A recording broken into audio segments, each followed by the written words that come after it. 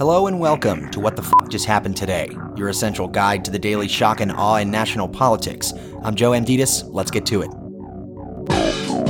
It's Wednesday, February 21st, 2024. Welcome to day 1128. The Alabama Supreme Court ruled that frozen embryos created through in vitro fertilization are children under the state's Wrongful Death of a Minor Act. The Alabama ruling permits 3 couples to sue for wrongful death after their frozen embryos were destroyed in an accident at a fertility clinic. The state Supreme Court ruled that unborn children are children, including extrauterine children, and therefore covered under the state's Wrongful Death of a Minor law. Chief Justice Tom Parker wrote, "Even before birth, all human beings have the image of God, and their lives cannot be destroyed without effacing His glory."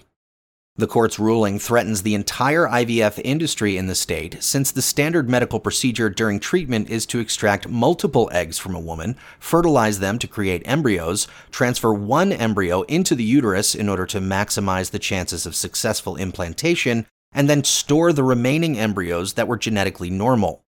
The White House press secretary said the Alabama ruling was exactly the type of chaos we expected when the Supreme Court overturned Roe v. Wade and paved the way for politicians to dictate some of the most personal decisions families can make.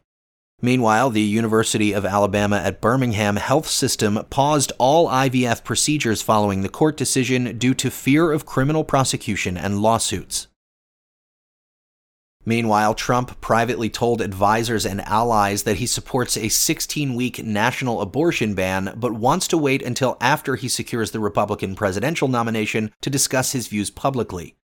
Trump reportedly told a source, "Know what I like about 16? It's even. It's 4 months." Trump, however, said he does support exceptions for rape, incest, or to save the life of the mother. The Trump campaign called the reporting fake news, but declined to say what, if any, national-level abortion policy Trump does support. Moving on, the former FBI informant charged with lying about the Bidens has extensive and extremely recent contacts with Russian intelligence agencies. Federal prosecutors said Alexander Smirnov admitted that officials associated with Russian intelligence were involved in passing a story about Hunter Biden. Smirnov was arrested and charged with making a false statement and creating a false and fictitious record. His claims were a key part of the Republican impeachment inquiry into Biden. Democrats have called for an end to the probe after the Smirnov indictment, but Republicans have instead claimed their case is not reliant on the false claims and instead said they would continue to follow the facts. Republicans also deleted references to the discredited FBI informant in a letter they sent to a potential witness in their impeachment inquiry.